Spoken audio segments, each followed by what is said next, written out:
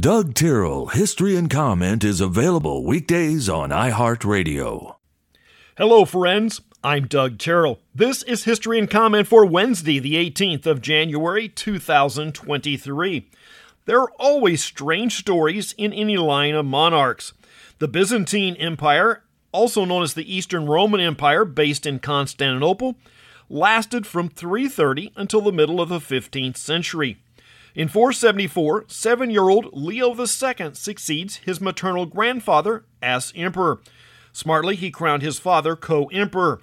Leo dies just 10 months later, making for a very short reign in terms of length and stature. Zeno was Leo's father, became full emperor when he died. But a great uncle rose up and took the throne. Family wars are not a pretty thing. Folks around Boston are perplexed in 1644 by reports of a UFO. What was essentially a pirate ship had blown up in the harbor. A few nights later, unidentified lights were seen in the water and overhead. The lights were seen again a week later by a larger number of people. The first polar bear is exhibited in 1733, again in Boston.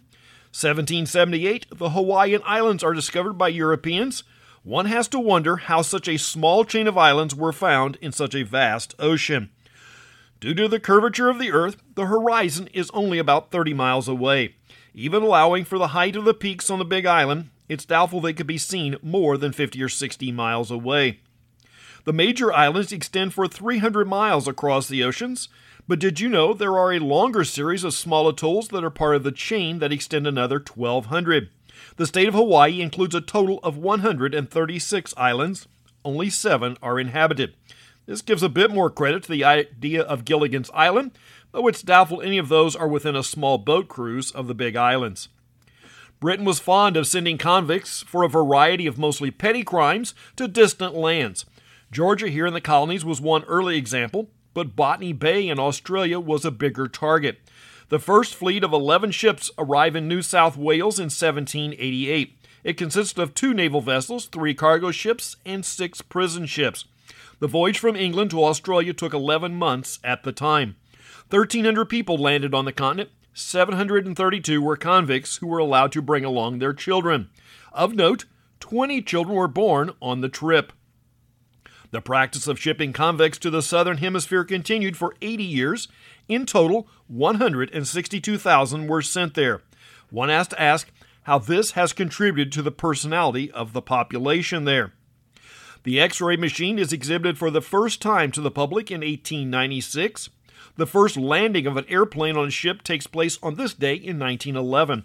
Landing was a bit easier than the first takeoff later in the day.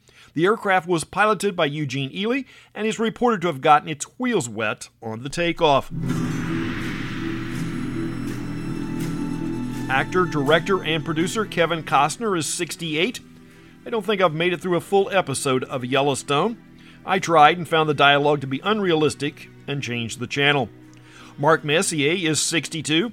Messier was a teammate of Wayne Gretzky at Edmonton in the early 80s, and both began their professional careers with the short-lived Indianapolis Racers.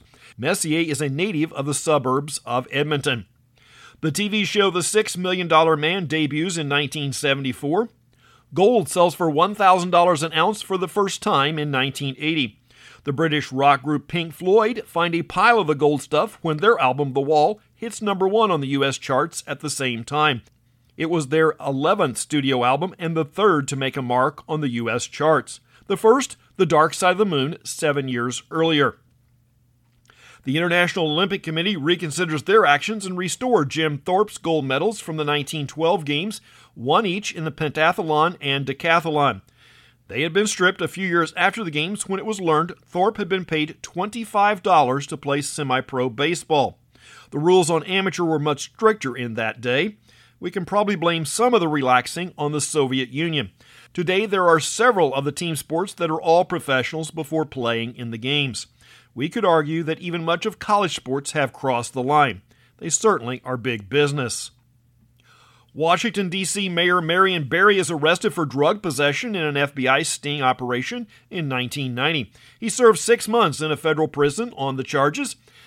Then, on a point that has to say something about the voting population of the nation's capital, he was re-elected after his release and served another term as mayor and 2 more as a member of the city council.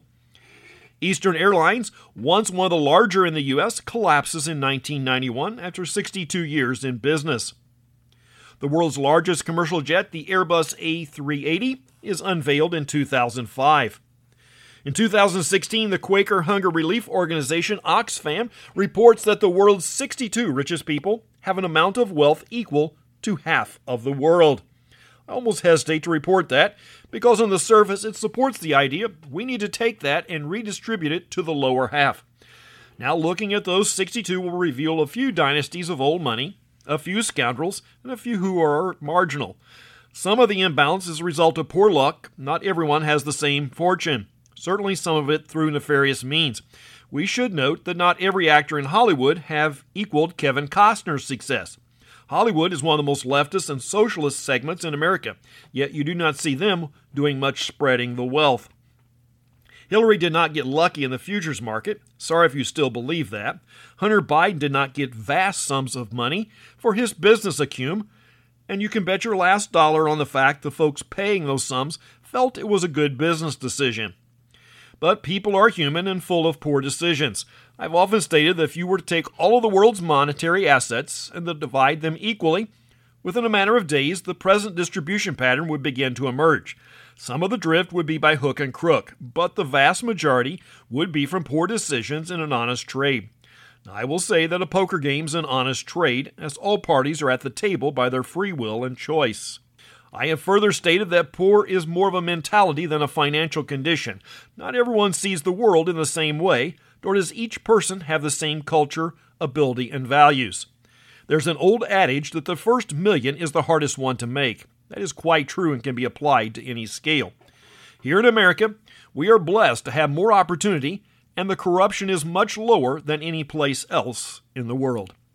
That's History and Comment for the 18th day of January. I'm Doug Terrell. Now go do something worth remembering.